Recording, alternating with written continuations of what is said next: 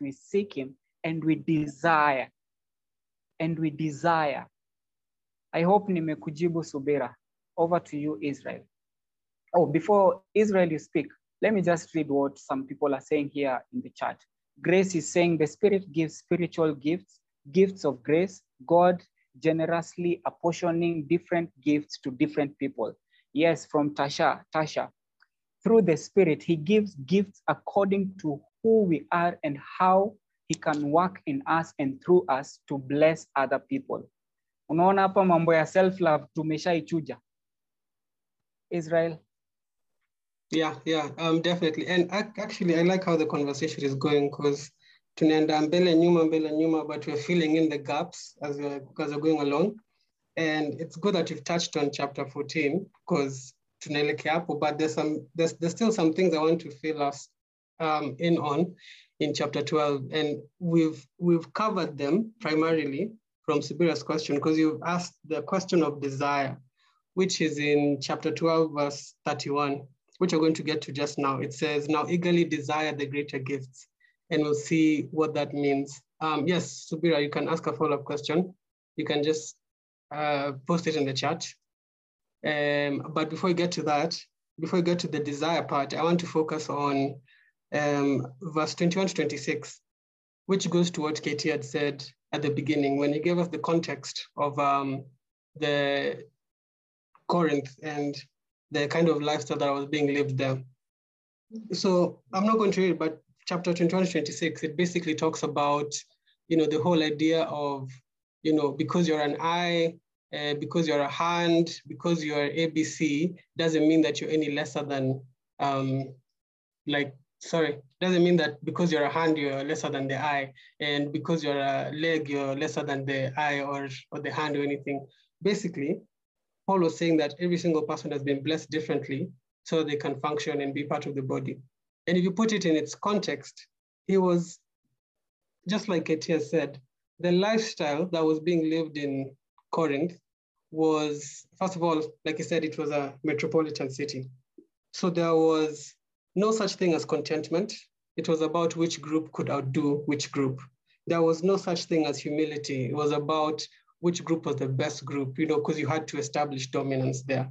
There was constant comparison between the different cultures, the different gods, the different types of worship, and even within the same types of worship, like we see in the church, which Paul is addressing, you have people who are speaking in tongues and they want to continue speaking in tongues because they're in that loop of comparison. And with this verse, he's simply saying, there must be contentment. You must be content. You could be a part of the body that is seen, that is at the forefront of the church. It doesn't make you any better than someone who is at the back of the church.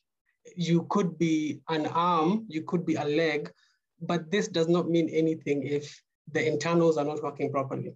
And he uses this very, very good illustration because we can relate to it today.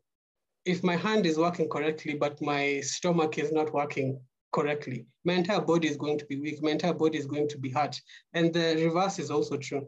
So he was first addressing this thing in this town where there was no contentment. Everyone was always striving and trying their best to just outdo each other.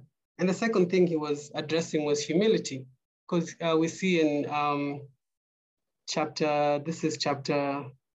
verse 12, chapter 24, 25, it says, while our presentable parts need no special treatment, but God has put the body together, giving greater honor to the parts that lacked it, so that there should be no division in the body, but that its parts should be equal, should have equal concern for each other. So essentially, Paul is saying that in this body that you're in, being called a Christian, a follower of Christ, you must be willing to serve each and every person, regardless of how far into the spotlight you're in. And again, going into the context, this was like the opposite of what was being preached in the town of Corinth. And finally, yes, Subira, I say that I'll just finish this and then you can ask. The final thing that Paul was addressing was breaking away from the idea of comparison. So again, going into the context over and over, just going back to the context of the times. And all these things that we're talking about, we see them today. the Bible in this book, it is speaking to us today. Honestly, it seems like this was something that was written last night for us. We must break away from the idea of comparison. We are living in this time where no one wants to say anything because they don't see themselves as ABC. So like, for example, no one wants to speak up because they're not a pastor. No one wants to, go and criticize someone because they're not their deacons or their reverends or whatever it is.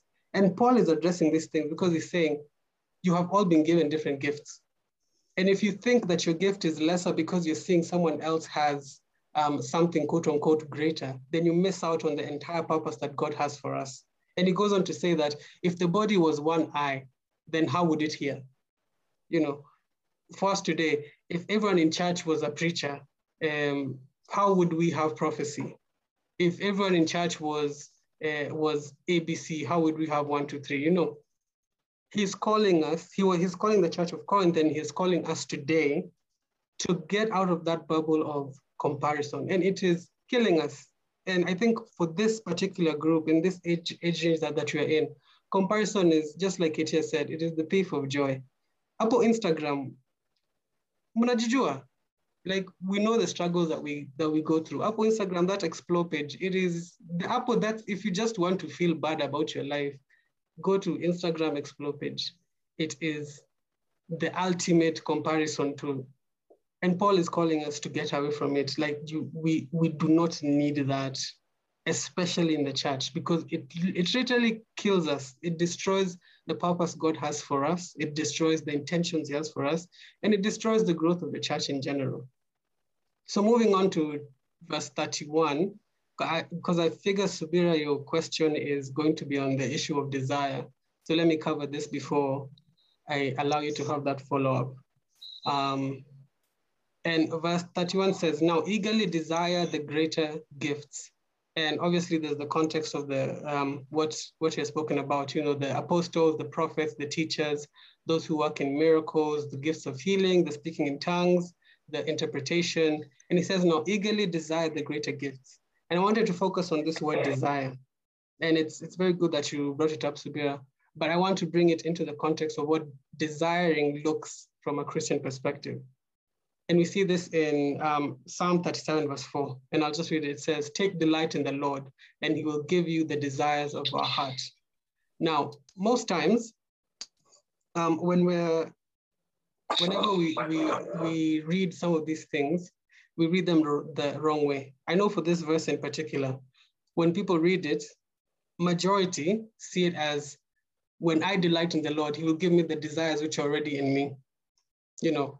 But the right context of this is, as I desire in the Lord, he will put in me, he will put inside me desires, and then I will want those desires to come true, and then he will fulfill them. And this is actually how it's supposed to be written, because if we read it in the previous way that I've described, then it puts us first and then God second. And there's no way that that works and is still in the correct context of the biblical narrative. But if we read it how I've described in the second way, where it starts with God, he gives us the desire, and then we yearn for those desires and he fulfills those desires. Then that goes into the biblical narrative format. And if we're in this place, I guess it goes into the question that you asked. We begin to see how our desires are, first of all, spearheaded by God himself, because all we're doing is delighting in the Lord. And as we delight in him, he gives us what he sees fit in terms of our desires. And then we yearn for them and he fulfills those desires. So are you seeing how when we desire, when we just take delight in the Lord, he gives us the desire that then go out to fulfilling every single thing for the greater good of the kingdom. And it goes into confirming what we read at the beginning, which is that the gifts that are given are for the common good of the kingdom. They will not be for the common good if the desires that we have are coming from our own selfish needs. They must come from God. So God gives us the desires, and then he fulfills the desires of our hearts. I hope that makes sense. Subira, you have the floor to ask your question. Thank you, Mr. Speaker. Anyway, my question is when it comes to the gift of prophecy, there was a time we were talking about listening to if it's God's voice or it's your conscience, how to differentiate it. And so I was thinking, how do you, if you have the gift of prophecy, for example, how would you know, like you're getting, I don't know, like a prophetic revelation or something like a deja vu, or just like, you know, random dreams, something of that sort. I didn't know how to phrase it. So how do you know that the gift of prophecy you have is from God? Yeah. Sawa. Does anyone have any answer for this? How do you know that the gift of prophecy you have is from God?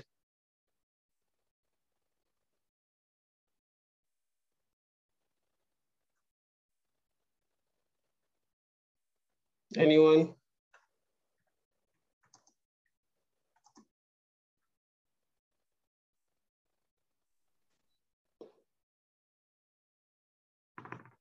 Anyone? Ella?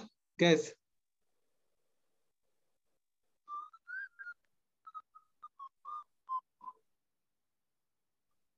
How do you know that every spirit you have is from God? Nelson, Jaja, you're here. Nelson, kwanza umekuja at the right time. So the question is, how do you know that the spirits, so Sibera was asking about prophecy. And the premise of her question is, how do you know that the gift of prophecy that you have is from God? So this is speaking to you specifically, Nelson, because I know you have the gift of prophecy. So how do you know the gift of prophecy that you have is from God? Okay. So, unions, but number one, yes, it is only the Lord, right? When in his eyes, there is none like me. I know the beginning from the end and the end from the beginning. So it is only the Lord who is existent out of time, okay? So most of the other gimmicks, au jaribu ku foretell and foretell, is from the point of prediction and monitoring spirits. We can see that from, for example, Samuel, when he tries to evoke, when Saul tries to evoke Samuel's spirit, he evokes different kind of spirits, which now tells him exactly just what God had said. Because in the spiritual realm, unapata wase wenye nitwaje, wase wenye, rather not wase, but spirits which know, which monitor what God is doing, and they look like they are prophesying in some sorts. But what they're just doing, just because they know what God has said, they speak from what, they just twist it a bit, but you understand, like it sounds very convincing. Number two, kwa Bible inasema, for the testimony of Christ is the spirit of prophecy. So there's no prophecy that happens without the testimony of Christ, right? So that is the ultimate prophetic word that you'll ever hear, is the testimony of Christ. So you find that all of this prophecy and teaching is supposed to lead to the three things that remain, that is faith, hope, and love. So, and then if it's from God, according to James, it's supposed to encourage you, supposed to build you up. So kuna watu wenye husema prophecies zingine, and sometimes supposed to rebuke you, right? But all these things are supposed to be in line with the testimony of Christ. Yes. Okay. So that is how we question, we weigh prophecy. For we know that in Corinthians it says that any man or spirit that does not proclaim the Jesus is the spirit of the Antichrist. So at the end of it, what is the prophecy leading to? Is it leading to Christ, or is it leading to to idolatry? Because unajua siku hizi kuna prophetic personality cults. Lastly, I'd like to say that there must be a witness, right? Yeah. So there's a witness of the Holy Spirit who is resident in us. So case in point, is a prophetic word, right? He himself has to have a witness of the word and of the Spirit. So he needs to go examine is what I'm saying in the word, consistent with the word, consistent with the Spirit, because the Spirit is the truth. So the Spirit of truth, the truth of the Spirit have to agree, because the gift is from the Spirit. So ukiwa na hizo witnesses inakuwa ni fit, then God does not contradict himself. So every word that he says is not unique. There's something that he has said before that ties into the word he's saying now. Yeah. Okay. And thirdly, the accuracy. I mean, I think, yeah, the accuracy of the word. So it's in the same, is a precise word dividing that leaves nothing there, dividing the bone and the marrow, in between the soul and the spirit. So the precision of the word that is given also bears testimony. Okay, so case in point, sometimes, okay, for me personally, so if I've never met someone and God tells me something that I don't know about them and never seen them before, so and it's supposed to build their faith. So napata kwa supposed to also lead them to repentance. Kwa Corinthians, I think, where he's speaking about tongues and prophecy, is when someone comes, a non-believer comes and finds you prophesying, they'll repent. So yeah, some aspect of it should lead to repentance. That is changing your mind to Christ. So Christ is the beginning and the end of each prophecy, right? So I think I hope I have answered that question. Apo, you have answered comprehensively. Umejibu fully. And the only thing I can add on that is something that you said, but I just want to put it in its correct context in the Bible and just back it up with the verse. Like you said the verse, but need you to your verse. Maybe someone doesn't know the verse. It's 1 John 4 verse 1. And it said, beloved, do not believe every spirit, but test the spirit to see whether they are from God. For many false prophets have gone out in the world. But by this, you know the Spirit of God. Every spirit that confesses that Jesus Christ has come in the flesh is from God. And every spirit that does not confess Jesus is not from God. This is the spirit of the Antichrist, which you heard was coming and now is in the world already. So everything you said, as in, that's just amazing. Umechukua tu word, ukatupea, no umetwist, ukeka ka flavor, man, asante sana. But yeah, Subira, I hope that has answered your question. First John 4:1, and what Nelson has just spoken of. Yeah, so Israel. I'm seeing, yes, Katie. Israel, I have something to add. Go on. I think Nelson angetupatia story yake, the way he started prophesying, cause by the way, it's also like kama mtoi, unaanza ukigrow pole pole. Kuna times unaweza hata nini, if you see these great people, these great men of God that were being used, you find that pia walianza baby steps, pole pole, like even speaking in tongues for some of us, as in una find people start slowly, and as you continue to work on it, it becomes better and better and better. Unafika place by the ubahatishi. Unajua, sometimes we think that even when God gives us a word of prophecy, we think it's not a word of prophecy because of the people that have gone ahead of us, wale wase wakupoa. Yani unaona, aya, mi yangu si prophecy. Juu ule msee ni big yangu, hiyo si word of prophecy. And also something to mention, by the way, prophecy goes two ways. There's foretelling and there's forthtelling. Foretelling is something that happens like immediately. Inaweza ika happen like 2 weeks, as in see time span yake si refu. And there's something called ni foretelling, ni ile ita take time. Hata inaweza ika happen hata after hata we ukufe. And you find in the Bible, many people that were used of God were actually prophets. And they entered into the prophetic office. If you read the book of Psalm, you will find that Abraham was a prophet. You find that when you enter into that prophetic office, you speak for God. And for you to speak for God, you actually have to get into the place that you bonded with God, mpaka ni kama una represent mse. Ni kama sasa for example, aitwaje Subira, I represent Koima, as in ana speak for Koima. And Koima memsho, by the way, do this and this and this and this, and you will go and say that. So in the Old Testament, there is something called double fulfillment of prophecy. Double fulfillment of prophecy, for example, you find that a prophecy is said now, it has been fulfilled and it will be fulfilled again. The book of Daniel is like a picture, and you find Revelation, Daniel and Revelation. So Revelation, the double fulfillment of prophecy, it happen your time. And in the Old Testament, we find that prophets were being killed kwa sababu wengi walikuwa wanaongea vitu false. Wase wanangojea vile Nelson amesema, you test and you wait. As in, nothing used to happen. So prophets used to be killed. And that's why it was hard for Jeremiah at that time to become a prophet. But what I can actually say for you, like Subira, it's about growing in it. It's about growing in it. And there's no way, as you bond with someone, ama you get to know someone like in a deeper way, there's no way you will be able to miss what their heart is, what they're actually saying. I hope I've answered you. Yeah. Also, just to piggyback on that point, yeah.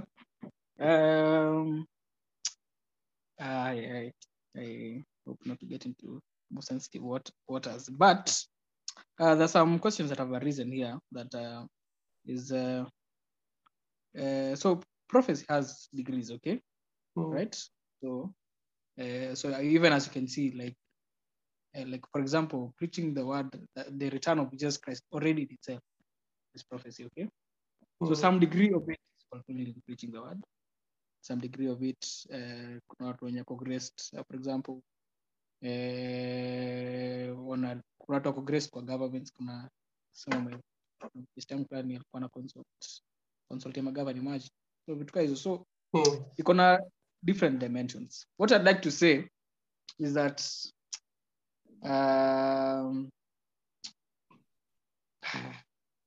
as Katie has said before, that a prophetic gift is usually very sensitive, especially in the body of Christ. I don't know. Yeah. I don't know because some people have used it for deception, but in as much as they're treated now is how they used to be treated then. So, I don't know that necessarily fancy you, but clearly too, if God has called you to that space, see raise when you're saying because the processes someone goes through ni ngumu, just to prepare you as a representative, right? Because now there's a gift of prophecy, now there's the office of a prophet. Those two things are different, right? For example, Elijah go meets a woman, right? And then alikuwa ameambiwa, but anyway, I'll just explain it and maybe. But Bible study is a place where people on a learning. So Elijah anaambiwa, there's a woman that I've commanded to feed you, isn't it? So he has gotten a word, sindio? Ameenda hapo ampato umadamu na chakula. But now he exercises his prophetic office to tell the woman what to do because he understands what is the end product of the Lord at that time. All right? The Lord had not told him that nitengeneze chakula kwanza. You understand? But because of the wisdom that now comes with having known what the mind of God is, all right, he could exercise a certain liberty in the spirit. You understand? So he could use that to his advantage because he knows what the mind of God is. For example, alienda kwa king akamwambia, before the Lord whom I stand, hakutanyesha miaka 3. Yeah. So so unapata there are two things that happened here. There is the Lord whom he stood before, because he stands before the Lord to minister before him, or rather to have a relationship, a deep relationship with him. He could understand the mind of God that he didn't ask, "Mnataka kunyeshe, mnataka kusinyeshe." You understand? So that is now a reserve of people who have been so intimate with God that they could actually, because the Bible records it didn't rain, not because God said kusinyeshe, but because he prayed. Understand? Like it's because in James it records the earnest and fervent prayer of a righteous man availeth much power. So you see, this guy was in the realm in which he could, like, because of his office, he could exercise liberty, even to cause rain not to fall. So because you appear before the Lord and you know him, he can give you now a liberty to make a declaration on his behalf. All right? Because he has trusted you that much, your relationship. Because the end product of this journey is for people to worship God or something to happen that God has made it clear to you. So after now, that has been made to you as God's priests. Najua kila msee hapa ni priest of God. You can be able now to exercise spiritual liberty over certain situations.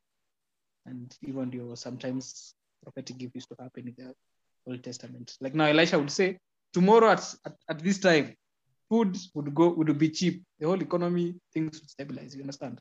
And then God will cause some lepers somewhere to start working because someone else has spoken. You understand? Like it was a situation in the home una get. So even for us as believers, I'm trying to start in us there.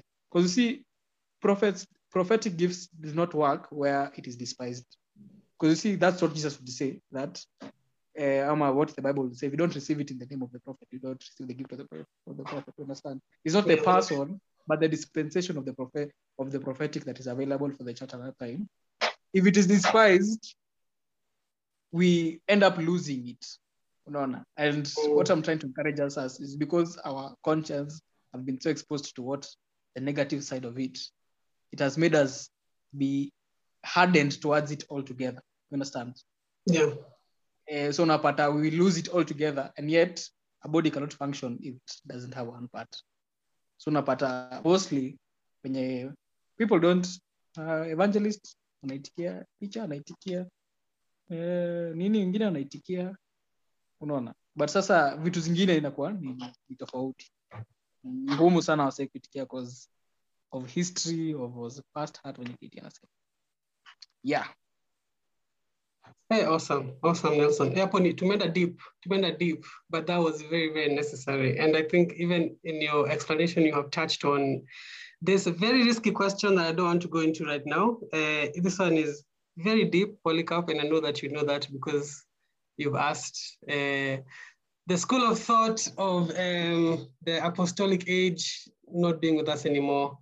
This one tunaweza reserve for a bit later on, because there's still so much we have to cover in these three, in the next half an hour.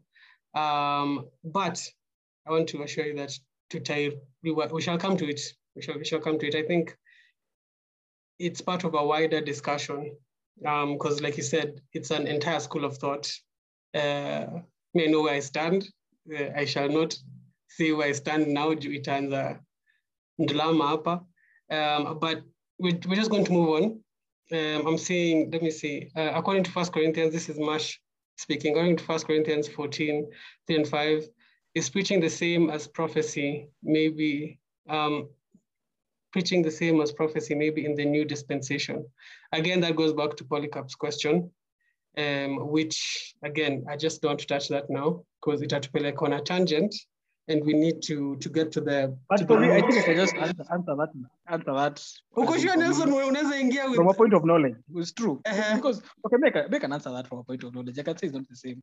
Why? Because personally, I preach and I prophesy, and I can tell the difference. You understand? I can tell the difference. There's a huge difference between the two. Yeah. Preaching is a level of prophecy, because you see, if you're speaking God's word, some of God's word has not happened yet. You understand? For example, Jesus has not yet come. So if you're proclaiming the judgment of the world that is soon to come, that in itself is prophecy. You understand?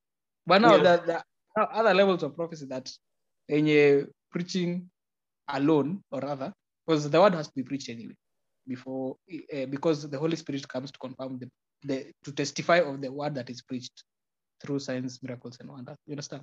So even the prelude to prophecy, miracles, healing, whatsoever, is a testimony of Christ. So, but there's a difference. Kubwa sana. Kubwa. Unaona? Because sometimes unajua very interesting waters, but anyway, there's somewhere I wanted to go, but I think since it's my first time in a long time here, acha tu nikuwe mtu mzuri. Unaona, it's ni deep.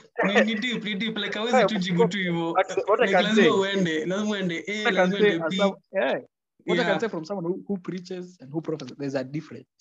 Kubwa. Yes.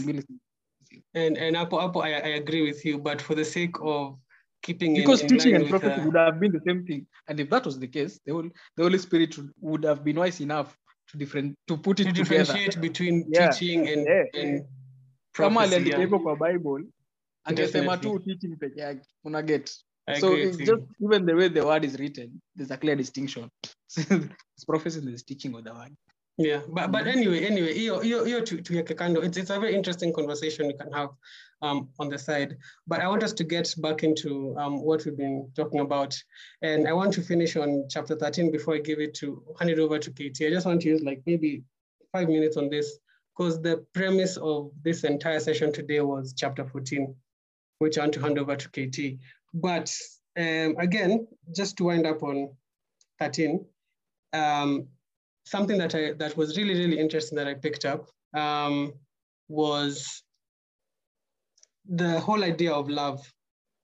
So what is the relationship between love and the Holy Spirit? And I want to just go through it very quick and then hand it over. From verse 1 to 3, it talks about, this is 1 Corinthians, for those who are joining us, 1 Corinthians 13, verse 1 to 3. It talks about love being the most important thing. And it talks about how, I could do ABC. I could, let me just open it up. It says, I could speak in the tongues of men, I could have the gift of prophecy. I could have all knowledge. I could possess, I could give all my possessions to the poor and take my body to hardship. But if I don't have love, I gain nothing. So I want us to focus on verse 3. It says, if I give all my possessions to the poor and give over my body to hardships that I may boast, but do not have love, I gain nothing.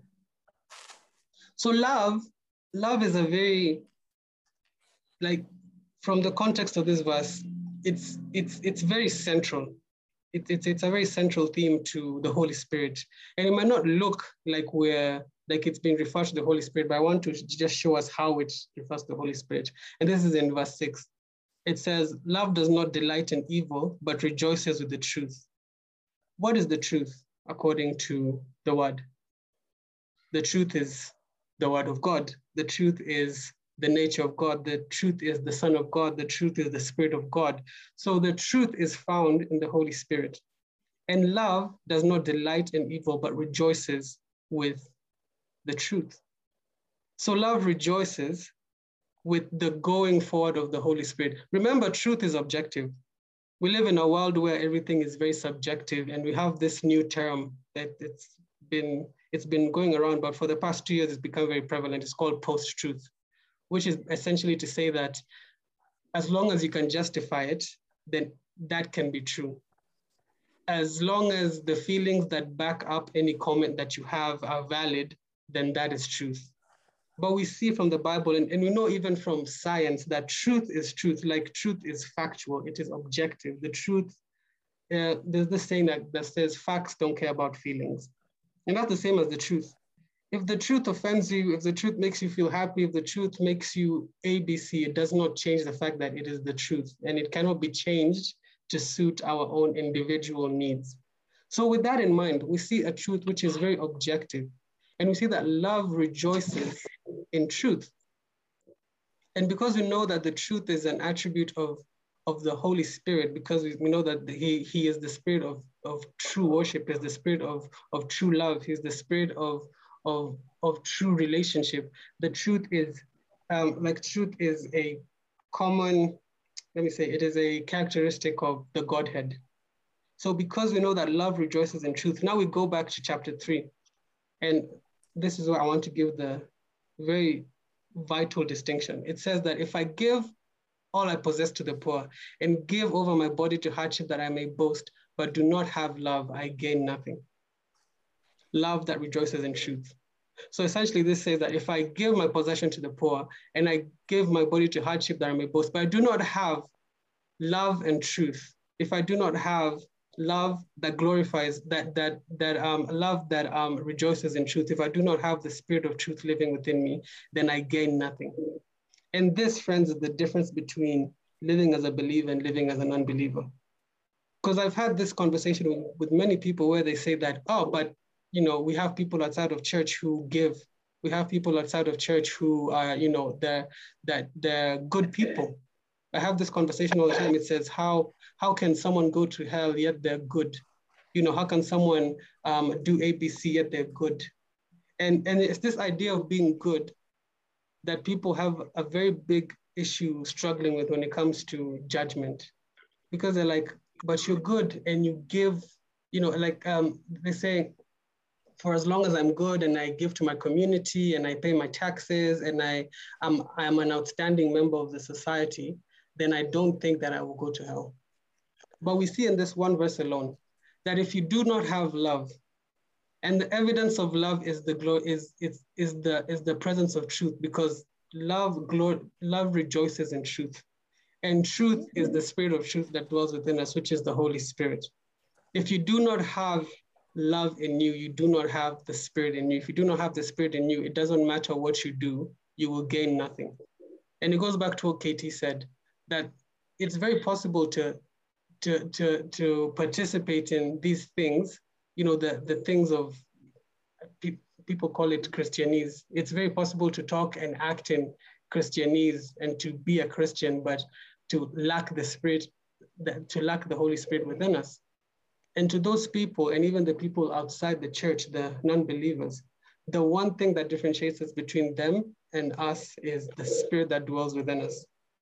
And if we don't have that spirit, then love cannot exist there. I really hope that makes sense. Any questions and any digressions, you can go there. There's so much, like these 3 verses are so rich and we can have conversations about them, but I really want to hand it over to KT to go to chapter 14 or anything in chapter 13 that he feels that I may have left out. But before I do that, there's something I want to address. Mildred asked, on the part of recognizing a gift, how does someone recognize that they have a spiritual gift, or does it just come naturally? I can leave that to KT, but what I can say is 110%, nothing in the Christian world comes naturally. Nothing. Our nature is broken. Our nature is bent towards evil. That's what the Bible says. And to think that that there's anything in us that comes naturally that is aligned to God is to, first of all, insult the cross, because it is to say that Jesus died on the cross for something that we could have gotten naturally. Our natural instinct, our natural incline, our natural view is bent towards evil. Everything that is from God, everything that is geared towards the kingdom comes from a persistence, comes from a beating down of the flesh, comes from an earnest seeking of God. To know if we have a spiritual gift, it takes a lot of prayer. It takes going to God earnestly and seeking him the best that we can in every single situation that we're in. Otherwise, if we wait for it to come naturally, that's where the devil really has a field day with us. But yeah, I think I can say that for now. I know I've just rushed over a couple of things, but I really, really want to get to chapter 14, which is where KT, please come and chambua this word for us. Something interesting about 1 Corinthians is that it's an argument that is building. And just to bring some few things from chapter 13, there's a guy called Jonathan Swift. He wrote the book, he is behind the book Gulliver's Travel. And he said, we have just enough religion to make us hate, but not enough to make us love one another. That's so deep. We have just enough religion to make us hate, but not enough to make us love one another. And the Corinthian church, just to bring again the background, but part of it, as in you find these people, it was about speaking in tongues, and they never considered any other thing. They never considered any other thing. And now it got to a place that Paul was trying to show them that love is actually a circulatory system of the body of Christ, as in there is nothing that we can do without love. He was saying you can do all these things, but if you don't have love, as in it's like you not doing it. And then he divides I won't go deeper into that. He divides this chapter, 1 Corinthians chapter 13, he divides it into 3. And verse 1 to 3 of Corinthians 13, it's about love being enriching. Love is enriching, and ministry without love, it cheapens both the minister and those who are touched by it. But ministry with love enriches the whole church. Imagine. The other thing, I think I can ask you a question there, ask us all. Do we love the people that are in church, that God has brought to us? Do we love the person sitting next to you or behind, or even someone who is like leading worship, or even an unbeliever, zinata hayuko? Do we love? And another question is, can we love everyone? And then from verse 4 to 7, it speaks about the edification part of love.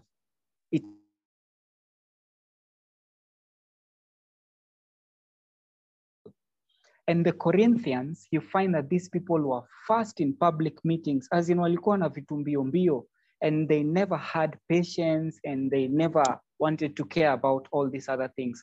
Remember, there was a lot of wisdom from the Greeks. So walikuwa wanakama wakiongea wisdom yao, we kama haushiki shauri yako. As in, our bora wataboast in the wisdom. And there's something that I want to say from my book of quotes. We rarely become patient with people who are weak in areas that we are not.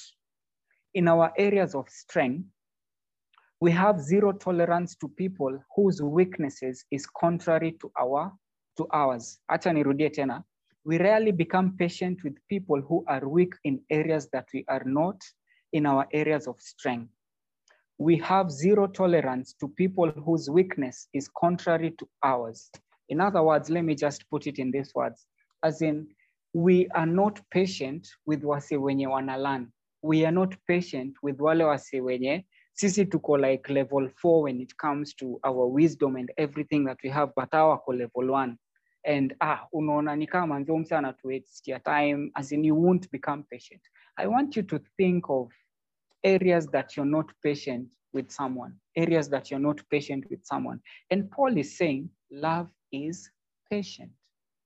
I want you to put someone gave me this picture. I want you to put, like, for example, it's saying love is patient. I want you to put your name instead of love. Like, for example, KT is patient and kind. KT does not envy or boast. KT is not arrogant. KT is not rude. KT does not insist on his own way. KT is not irritable. And as you think about that, you will find that there's a lot in you and me that has to be worked on. So let's try to exercise patience when it comes to Nini. And then verse 4 to 7, it speaks about, I think I've mentioned about that.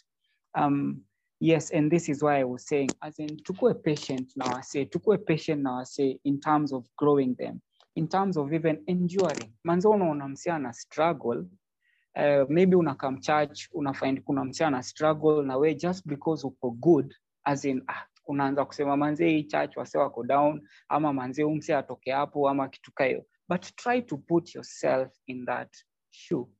And that's why God is saying, love is patient, love is enduring. Other versions, I think it's the King James inasema, it is long suffering.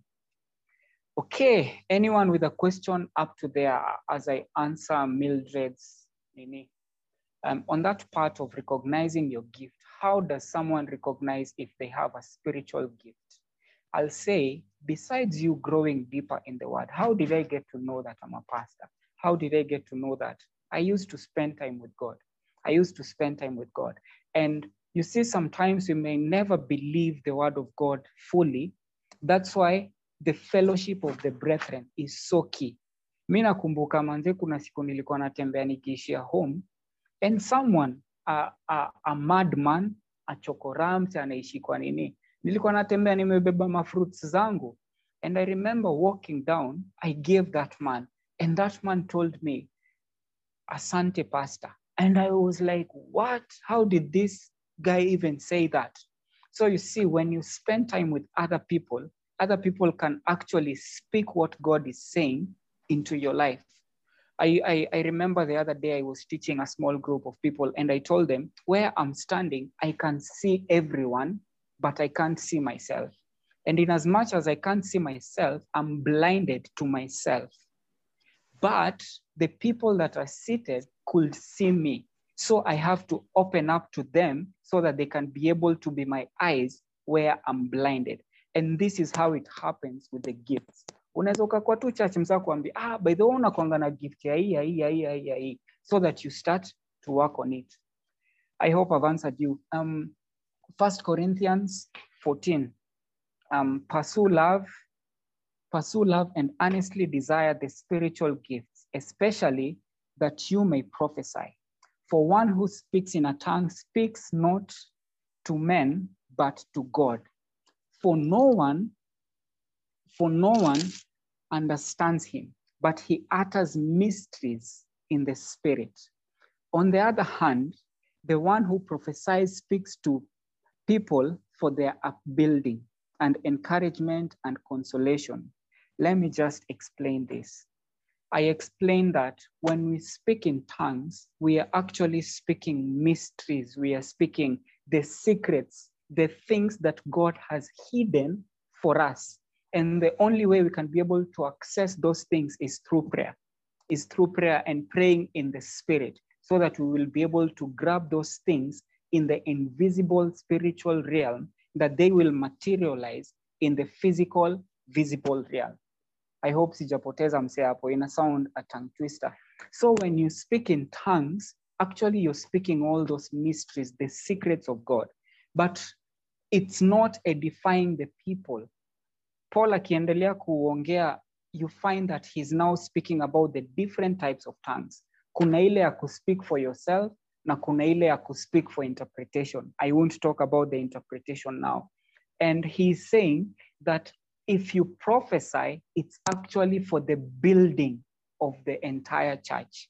That's why he's saying to a church that was enthused about speaking in tongues only, that manze wase, afadhali prophesy kuliko speak in tongues. Ukiendelea kusoma hapo chini kidogo, you find that Paul is telling women to shut up, and you go and talk about this at home. Verse 34, I've gone ahead, I'll come back. As in all the churches of the saints, the women should keep silent in churches, for they are not permitted to speak, but should be in submission, as the law says. If there's anything they desire to learn, let them ask their husbands at home, for it is shameful for a woman to speak in church. You find that church, manze, ilikuwa divided also in this way. Women were seated on one side and men were seated on the other side. So when the pastor was preaching, una find the woman will ask the husband, Apo amesema nini kwa hii verse, amesema nini? And imagine all the women talking to their husbands at that time. Imagine all the women talking to their husbands. And now Paul is saying women should remain silent. As in hakuna vile mnaweza mkaanza kuconfuse, kuleta confusion in the church. And when you speak prophecy, I'll continue to explain. There's a place that it says, if any speak in a tongue, this is verse 27, let there be only 2 or at most 3, and each in turn, and let someone interpret. When it comes to speaking in tongues, the one that you speak, kama ni ile for yourself, just speak it for yourself. But kama ni ile for edification of the entire church. Now, this is the difference between speaking in tongues with interpretation and speaking in tongues for your edification. Speaking in tongues for interpretation is for edification of the church. Speaking in tongues for your interpretation, no, not for your interpretation. Speaking in tongues that you don't interpret is for your edification. Prophecy, it builds the entire church. And like I said, prophecy is about speaking for God. And then verse 20, najaribu kuenda haraka because of time. Let me start from verse 19. Nevertheless, in church, I will rather speak 5 words with my mind in order to instruct others than 10,000 words in a tongue. For the guys that came for, inaitwaje ile kitu tulifanya the other Sunday, for the outpouring, I remember there's a time I started saying, guys, if you speak in tongues now. And there's a part I'll tell you to keep quiet, and the word that comes to your mind first, you say. I remember we did that, and I will say stop, and someone will say promotion. And then again, we will speak, and then someone will say, I think there was freedom. I can't remember the other word. And this is what Paul is actually saying in 1 Corinthians 14, verse 14. For if I pray in a tongue, my spirit prays, but my mind is unfruitful. Unacheki? Tuendelee tena. I'll go back to verse 19.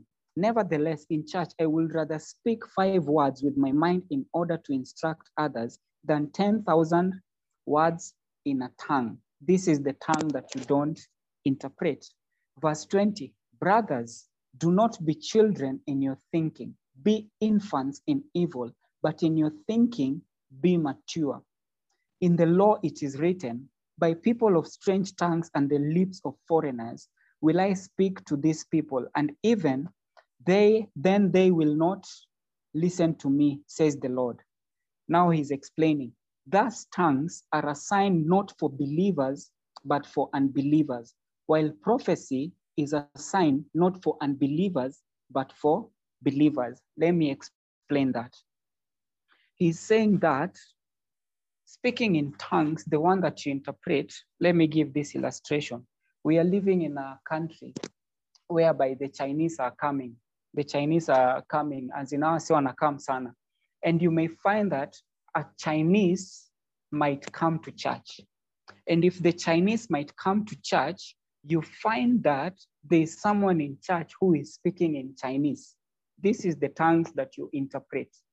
This person who is Chinese, an unbeliever, atasikia seme, umse by the way, akai mchina, akai mchinku, but ana speak Chinese. And I may interpret, and Kenya may interpret is exactly what I know, because this Chinese knows the Chinku language. It will convict this man as an unbeliever. Ataona there's something supernatural that's happening here. There's something supernatural that's happening here. And when he says the prophecy is for believers, imagine unasikia msee anaongea something, anasema God manze, God is going to do such and such a thing. God is going to lead someone here and blah, blah, blah. You see, everyone can understand. But for the believers, in fact, someone said that prophecy for the believers actually happens so quick. And they tarry not. And you see the difference between that. There's a question I want to answer even as I come to the conclusion. There's a question that Tasha had asked, difference between utterance of wisdom and prophecy. Let me just explain it. The word of wisdom and prophecy. Word of wisdom is actually an utterance from the Holy Spirit applying God's word or wisdom to a specific situation. In other words, you didn't know anything about that, na ni kitu ime happen to hapo. You see, for a prophecy, you will sit in God, and then God atakuwalk in steps, atakushow by the way, kuna kitu kai na hii inaenda kuhappen. And ukikam kwa the Bible, a message of wisdom ziko kadhaa. One is in the book of Acts chapter 6 verse 3. The second one is in the story of Stephen in Acts chapter 6 verse 10. And the other one is Acts chapter 15 from verse 13 to 21. I think maybe Israel can post that. Examples of message of wisdom or words of wisdom. Acts 6:10, Acts 6:3, and then there's Acts 15, 13 to 21. These are words of wisdom. Sawa, there's also a difference between words of wisdom and words of knowledge. I think I'll take a photo of these notes and then I'll post on the WhatsApp group. Let me try to answer and build on to what Nelson said concerning Polycarp's question. Iko wapi. A school of thought holds that some gifts ceased operating after the apostolic age in the 1st to the 3rd century. What are your thoughts about this? By the vile nimepatiana pay background ya Corinthians, I tend to believe as to what Israel said, that God is actually still speaking. And I don't think God spoke with those people, and imefika time yetu, God ameacha kuspeak. And something that actually changed that I was taught in Bible school, the only difference between the people of apostolic times and us is these people were used to write the scriptures. Sisi tunatumiwa ku write all these other things. And when you come to Revelation, you find that the word revelation comes from the Greek word apocalypto, which means to reveal that which was hidden. And God has revealed everything. There's nothing new under the sun. And this made a distinction between the apostles, akina Paul, and all other people. Sasa sisi tuna build onto what akina Paul wamedu. So I will tend to say that, no, I think high possibility is because the church is not operating in all these gifts. You find that churches maybe are dead.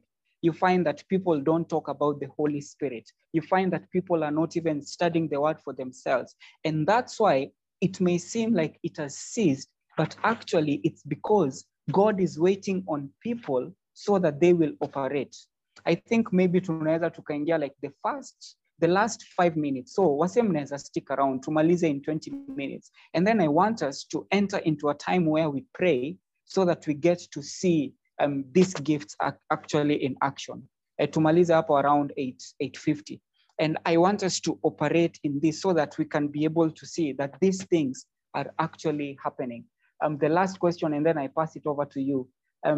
Melissa is saying, I have a question. When we talk about love, or rather the verses that mention love itself, is it love as we know it, like today's basic meaning, or love meaning God and all the things in him? I think hapa si get clear. Maybe Israel, you can be able to mean, but me, I think, you see, all these things come from God, and God is the author of love. And since he's the author of love, I think the biggest form of love, because there are different types of love. There's the phileo love, there's the erotic love, there's the agape love, which is like the umbrella. So I think when we operate from the agape love, and God gives us this spirit, these gifts of the Spirit, we will have an appetite for people, for the sick. We will have an appetite to see how we can be able to meet the needs of the sick. We will want to see how we can be able to change people's situations and edify the church. Israel, back to you. Yes, thank you so much, Katie. Guys, I hope that was clear. Any questions? Feel free to raise your hands and ask.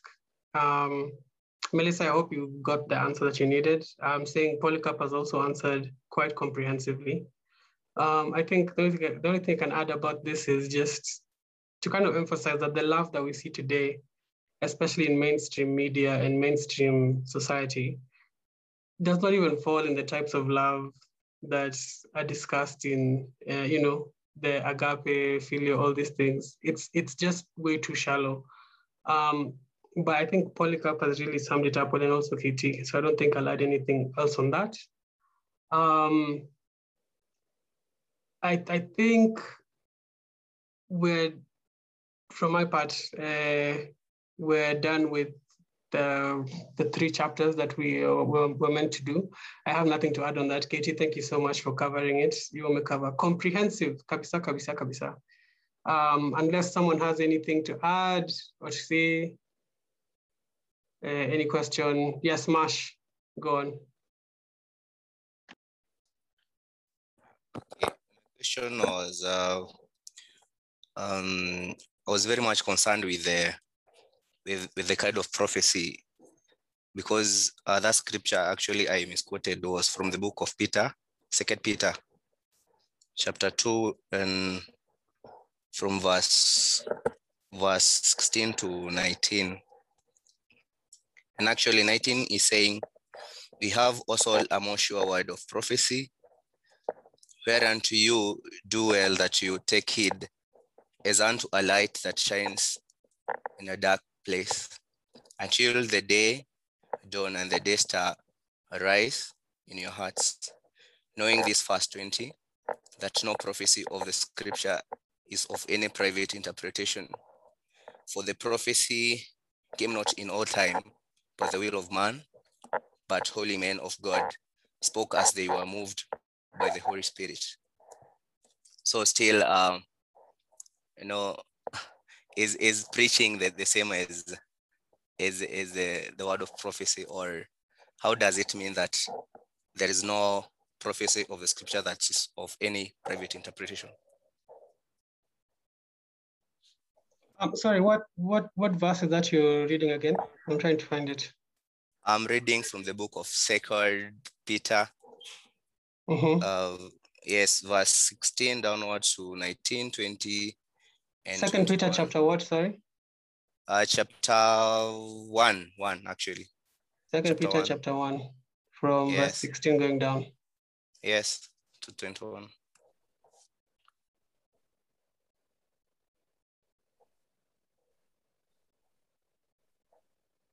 So I can just read it out for everyone else from 16 to 21.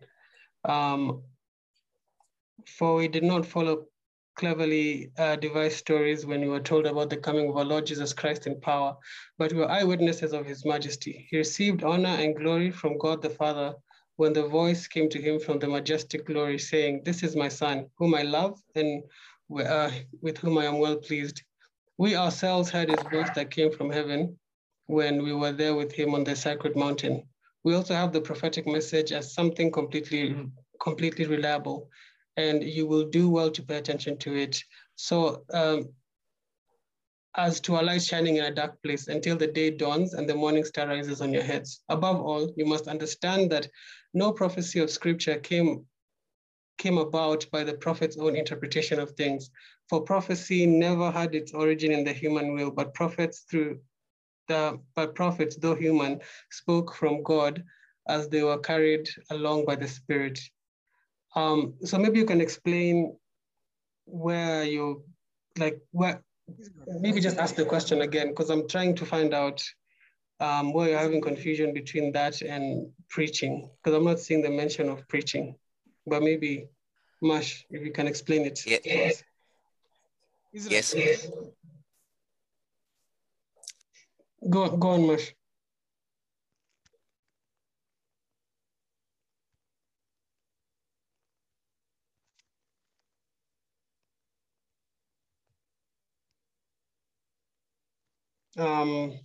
Mash, I think. Israel. Yes. As we wait for Mash, I'd like to say that there's a difference between preaching, there's a difference between teaching, preaching, prophecy, all these are different. But I want us to know and look at it from the way for a bike to go. I'm using the analogy of the tire, of the spokes. For a bike to go, the spokes have to be intact. There's no way the bike can work properly without the spoke. That means to teach, by the way, is to impart wisdom or knowledge. To preach is to proclaim or to declare according to the original Nini language. It's different, they are different. And you can find that someone can teach and at the same time they can preach. And you can find that someone can prophesy also in the preaching. Do you know that the Bible has over 324 prophecies, words of prophecies that were being spoken about the coming of Jesus? 324 words of prophecy that were being given. And you see, like Jesus, for example, was seated and he was saying, "The Spirit of the Lord is upon me because he has anointed me to preach good news." Let's go back to Isaiah 61:1. Isaiah 61 was speaking about, he was prophesying about Jesus, and at the same time, he was actually teaching. So you see, you can operate all those, but there are moments whereby you can find a minister can actually be prophesying. You can find a minister, like a pastor, can enter into the prophetic office. Though you find that there are some people that have a specific office. Like for example, for me, mine is just a pastor. Though there are times I can operate in even words of knowledge and words of wisdom and all these other things. I hope nimejaribu kujibu swali ya Masha. Easy. I don't know if I can go. Manisikia? Yeah. Nelson, Nazenda. Just to add on what Kitty is saying, Yeah, I think this uko mbali kidogo na mic yako. Unanisikia sasa? Yes, go on. Just to add on what KT has mentioned, you need to understand Peter was writing to primarily was writing to Jews, as you see in the scripture where he says where they met with Paul, they said they gave him the right hand of fellowship for him to go to the Gentiles and for them to go to the Jews. So primarily he was writing to the Jews, to the Jewish audience. So this is what he meant in that what KT has shared. He says that as we ourselves we saw, this is what he was trying to communicate. We ourselves have seen this Jesus and you have witnessed God giving him glory. In this experience, he was referring to the transfiguration experience that he had with him, pale kwenye mountain. But then he goes on to say that, and the resurrection and the things that he has seen God fulfilling through him. But then he goes on to say that we have a more sure word of prophecy, which means that the prophecies that were given that these Jews were constantly examining to see who the Messiah was, were a more substantive evidence that Jesus Christ was a Messiah over and above their eyewitness account of what they had seen privately, right? So that's why he would come and say, we have a more sure word of this prophecy, which we commend you to take heed as a light shining until the noonday appears in your hearts until the noonday appears, which means that as you interact with this word, you will see progressively that Jesus Christ is the Messiah that is being talked about, and it is whom that now we are discussing. We are trying to commend to you. So I don't know if that answers Masha's question. So that's why you would say no scripture is of private interpretation, right? So you cannot isolate scripture kivyake. So saying if you read all of it, and that's what Jesus did when he resurrected with the two guys that were walking from Emmaus, he was explaining in all the scriptures the things concerning himself, that you'll find out that all the prophecies would tie to him directly. Yeah. Awesome. Yeah, I think that's very comprehensive. Yes, Masha amepeana signal up. It's clear.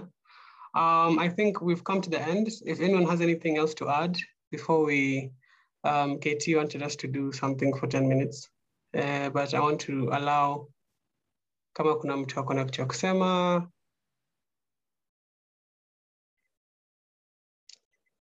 All right. Sawa. KT, can take over for the next. There's someone here. By the hata mi hizi vitu pia mi sijui vile nafanya, but I believe it's the Holy Spirit. There's someone here, I can sense that you are in a season that you're being planted. You are in a season that you're being planted, and you may feel like manzeni kama uko nyuma sana, but God is planting you and he's grounding you and he's rooting you to his word, and he will water you with his word. As in, I can see there's someone here, manze, God anakushow, manze, anakuplant during this time. And he wants you to just grow in him. Kwa sababu manze, kuna wase wengine pia wamekuwa planted, lakini wamekuwa uprooted. So where God anakuplant, and manze, kama unakuwa planted sahi, manze, please, stay pali God amekuweka. Ustoke. And I believe kuna reason God anataka ukue your season, because there's a lot of fruit that you're going to bear. There's a lot of fruit. In fact, I can see as in people even coming to feed from you because you chose to be planted. Sawa, manze ukitoka place uko planted, manze utadai. Even ndo vile hata plants ziko. Please don't do that. This is what God is saying. If it's you, manze pali uko, si lazima hata uni inbox, you can just say amen. You can just say amen. Nataka tu tuingie tu moment tu ya kupray. Place uko, by the way, to pray to, and for like the next 7 minutes. And I believe that God is going to speak to some of us. And even as he's going to speak to some of us, let me share something. And this is something that is bothering someone here. I remember when we were serving and manze uko ICC Nairobi between 2010 to 2014. And the Holy Spirit was moving so powerfully, manze, mpaka hata naogopa. Wasa walikuwa wanaogopa kushika mic because God alikuwa na move. And I remember there's Pastor Bethu, there's Pastor Wambua, there's Omosh then, and these guys were so powerful. And I remember, as in, people will come from abroad and they will come and prophesy. I remember this man prophesying to Bethu, and he was telling him that you're going to lead worship in this nation in Nairobi. And I see Bethu is doing that. And I remember for Pastor Wambua, he prophesied. And for Omosh, he spoke to Omosh saying that you're going to do this, your ministry. And they're actually doing all those. And I remember I was in that place and I was asking myself, man, say, how comes Missy prophesy? How comes Missy speak to Kayo? And God rebuked me that day and he told me, I have set you apart that I will speak to you. Beulah is saying she remembers that day. Oh, okay, Beulah, thank you for joining.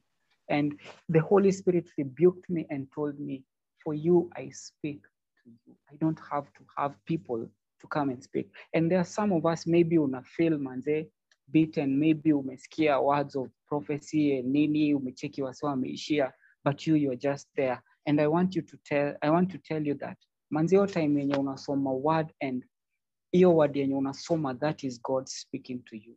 That is God speaking to you. And just know that God has hidden you and is set you apart. Sometimes unaweza ukakuwa in front of people that are prophesying and they may prophesy amiss. And maybe you might claim that thinking that it's yours and it's not yours. But just keep on, like what I said earlier, just be planted in him. Guys, manze, tuingie into a moment of prayer. Even if you can't unmute, just enter into a moment of prayer. And the Bible says, we desire, you desire. Imagine you desire and God is the one who gives. God is the one who gives. Just desire and just pray to him. And this place is fertile ground for the Holy Spirit to thrive. Yes, we might be separated by distance, but I know according to God, we are all at the same place. Thank you, Father. Thank you, Father. Father, right now, we thank you for we have come and sat at your feet. And Father God, we thank you for the word that we have spoken, the word that you have imparted on us, oh God. Father, I believe that us as young people, we won't be the same again. Right now, I am praying in the name of Jesus for each and every person according to your word. I am praying that Lord of Lords, that King of Kings, oh God, that Jesus, Almighty and everlasting Father, that Lord of Lords, we will never be the same again. The fact that we've come to this place, oh God, we are leaving this place rejuvenated. We are leaving this place transformed. We are leaving this place different because, Lord, you have heard our cries. Father, we don't even want to speak about our needs. We don't even want to speak about the things that we are going through. But Father, we just want to worship you for who you are. We just want to worship you for who you are. We just want to worship you for who you are. We just want to worship you for who you are. Father, we worship you. We worship you. We worship you, oh God. We worship you. May you be the center of our focus. May you be the center of our focus. May you be the center of our focus, oh God. Is there someone in this place that maybe you have a word of encouragement, a word of wisdom, a word of maybe rebuke? Please just speak. This is the beginning. This is the beginning.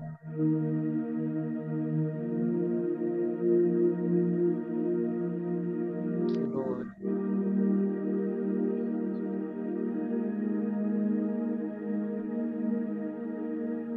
Just Hello. speak whenever God gives you a word. Yes.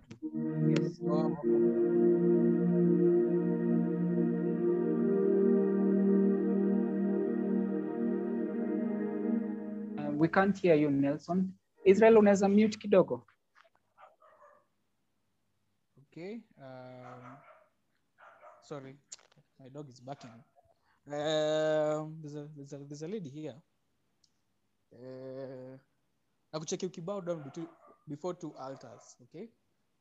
Right? So, unapenda God, lakini unapenda kuna mtu unapenda unang'ang'ania mapenzi. Yeah. So Right, Nelson, I think there's something wrong with your mic. I was kicking it away. Okay, how about now? Yes. So there's a lady here. I don't know.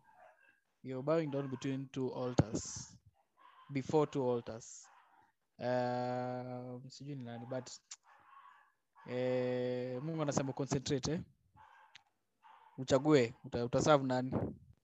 You serve your passion ama utaserve God. You have a deep desire for God, but you also have a deep desire for affection at the same time. So unajipata kila wakati those two things are competing, and because of that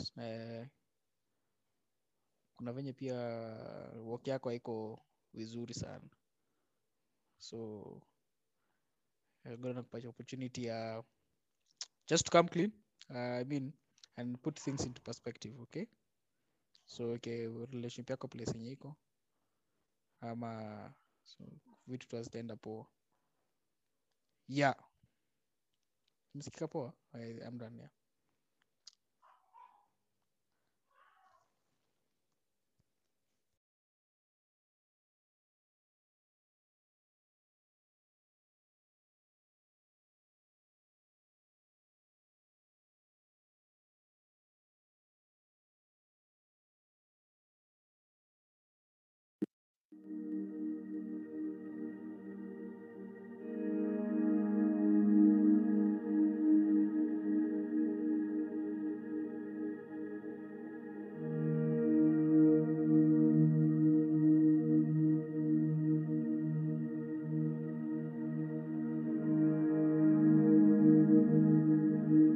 I think I have a word for everyone here. I was reading a book this morning, and it was talking about the difference between being a Christian and not being a Christian, essentially. And the author was A.W. Tozer, and he was talking about the fact that as Christians today, that was during his time, but it's very relevant for us today. He was talking about how we're trying so hard to live both in the world and to live for God, to the point where we're finding creative ways to dabble in the world and still remain Christians. And he was just talking about how dangerous that is. And I think it really struck me because I really had to reevaluate my life and look at places where I have been walking closer to the ways of the world than I have been walking closer to the ways of God. And for us, it should be a wake-up call, because today the devil is in the church, and he is pushing Christians closer and closer to the ways of the world and farther and away from the ways of God. And that's not just in the physical church building, but even in our hearts, in our actions, in our conversations, in our leisure, every single thing that we're doing, the devil is slowly pushing us into the ways of the world, to the point where no one can tell a difference between a believer and an unbeliever. And he went on to say that being a Christian, it's like there needs to be a stark difference. We cannot be yoked to non-believers. And it's a very hard truth. But for some of us, it has become like we've been called out of certain lifestyles, but we've refused to leave because we're not going to look a certain way. We're not going to sound a certain way, and it's going to take us away from the groups that we're so used to. And so my challenge to us today is to kind of do that evaluation of where we actually belong, to really consider where we actually belong and begin to see what it takes to belong in the right camp. So that was I felt I should share. There was a word for me that has really convicted my heart throughout the day, and I think it's something that should really go into convicting each and every one of us as we move on with our lives, because this is going to be something we have to do over and over our entire lives. We have to always keep this in mind, because it's very easy to fall away from the faith. It's very hard to remain in Christ. Remember, the road is narrow. The Bible talks about how narrow the path is. The path has never gotten any wider, but the devil has made it seem like it has, especially for us Christians today. Like there's so much allowance. He has made it seem like the people in the past are the ones who had it rough, and we are now walking in this very wide road leading to heaven, but it's not. It's leading to hell. And the road, if it has changed, then it has become narrower, not wider. And we really need to be on guard in our hearts, in our actions, in every single thing we do. Yeah.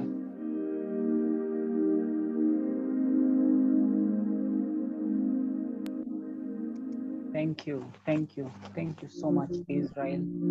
I think we'll come to the end of this session today. Thank you so much, guys, for joining. Kwanza kama unasikia umekuwa blessed ama umelearn kitu, you can even just put a thumbs up or clap or something.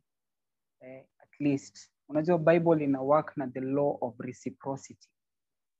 Galatians chapter 6 inasema, even you who's been instructed, it's good that you also give feedback. I'm paraphrasing, so that you will be blessed. Na paraphrase. And yeah, so I'd like to just say thank you so much, guys. Thank you so much, guys. Manze mjue, above all, God and our love ni wote. Manze, God and our love ni wote. And since hii kitu imekuwa recorded, I think itakuwa posted on the podcast and you can listen. And next week, by the way, invite someone. Invite someone.